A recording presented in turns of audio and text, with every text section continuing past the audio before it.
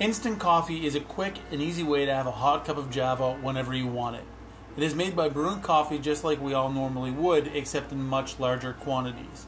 It is then concentrated, meaning liquid is removed through evaporation and the coffee flavor is intensified exponentially. From this point, there are two separate methods to take this concentrated coffee from just a really strong brew to instant coffee. I'm Chef Ben, this is Food in 5, and today we're looking at a brief history of, you guessed it, instant coffee. Now there are two main techniques for making instant coffee. There's freeze drying and spray drying. Each process was developed independent of the other, and so I think we should look at both individually. So let's look at freeze drying first of all. This is the newer of the two processes. Freeze drying is a really cool technique that is used for a lot more than just coffee. The process was first discovered in the Andes Mountains, where food items such as pieces of meat would be hung outside. The meat would freeze in the low temperatures and the cold mountain wind would actually dry the food out. This led to food that lasts indefinitely. Freeze-dried coffee is made from a highly concentrated coffee syrup that is frozen, broken into crystals, and then put in a vacuum chamber that removes all the liquid. This process generally yields fairly large crystals. This process of commercially freeze-drying foods in vacuums was developed by the U.S. military during World War II. It was used in the production of penicillin and blood plasma and many other things. After the war, the government was looking for commercial uses for the technology, and so they approached different private companies. One of the companies was Nescafe, and another would later become Sunkist Orange Juice.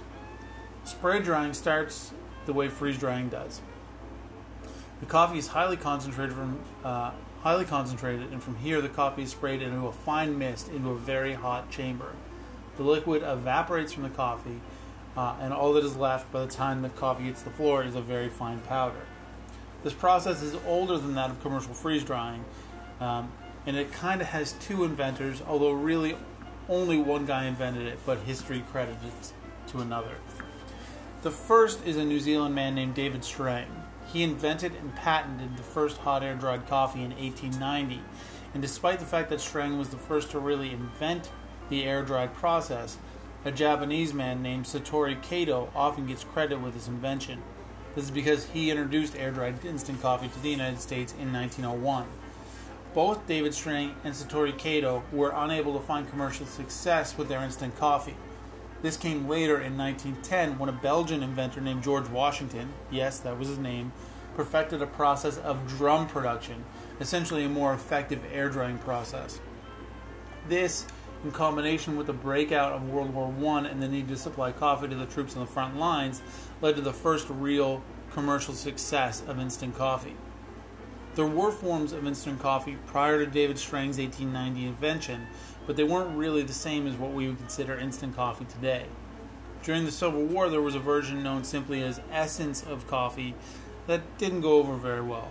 It was just hyper-concentrated coffee goop that could be added to hot water.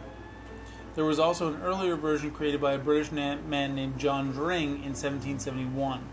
John was awarded a patent for his invention of a coffee compound, but there's not a lot of information about what it really was or how it was made. More than likely, it was similar to the Civil War sludge.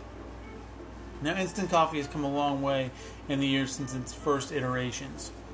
It's okay, but it's not like a fresh brewed cup. Although aficionados will notice that freeze-dried coffee has a slightly better taste than air-dried coffee because the high temperatures of air drying actually kind of destroys some of the natural oils present in the coffee and changes the flavor. Now, despite that, you have to give credit where credit is due, and those early inventors were really onto something. They just only had half the process. And the later inventors, they really, set the bar high and pushed instant coffee into the forefront of society.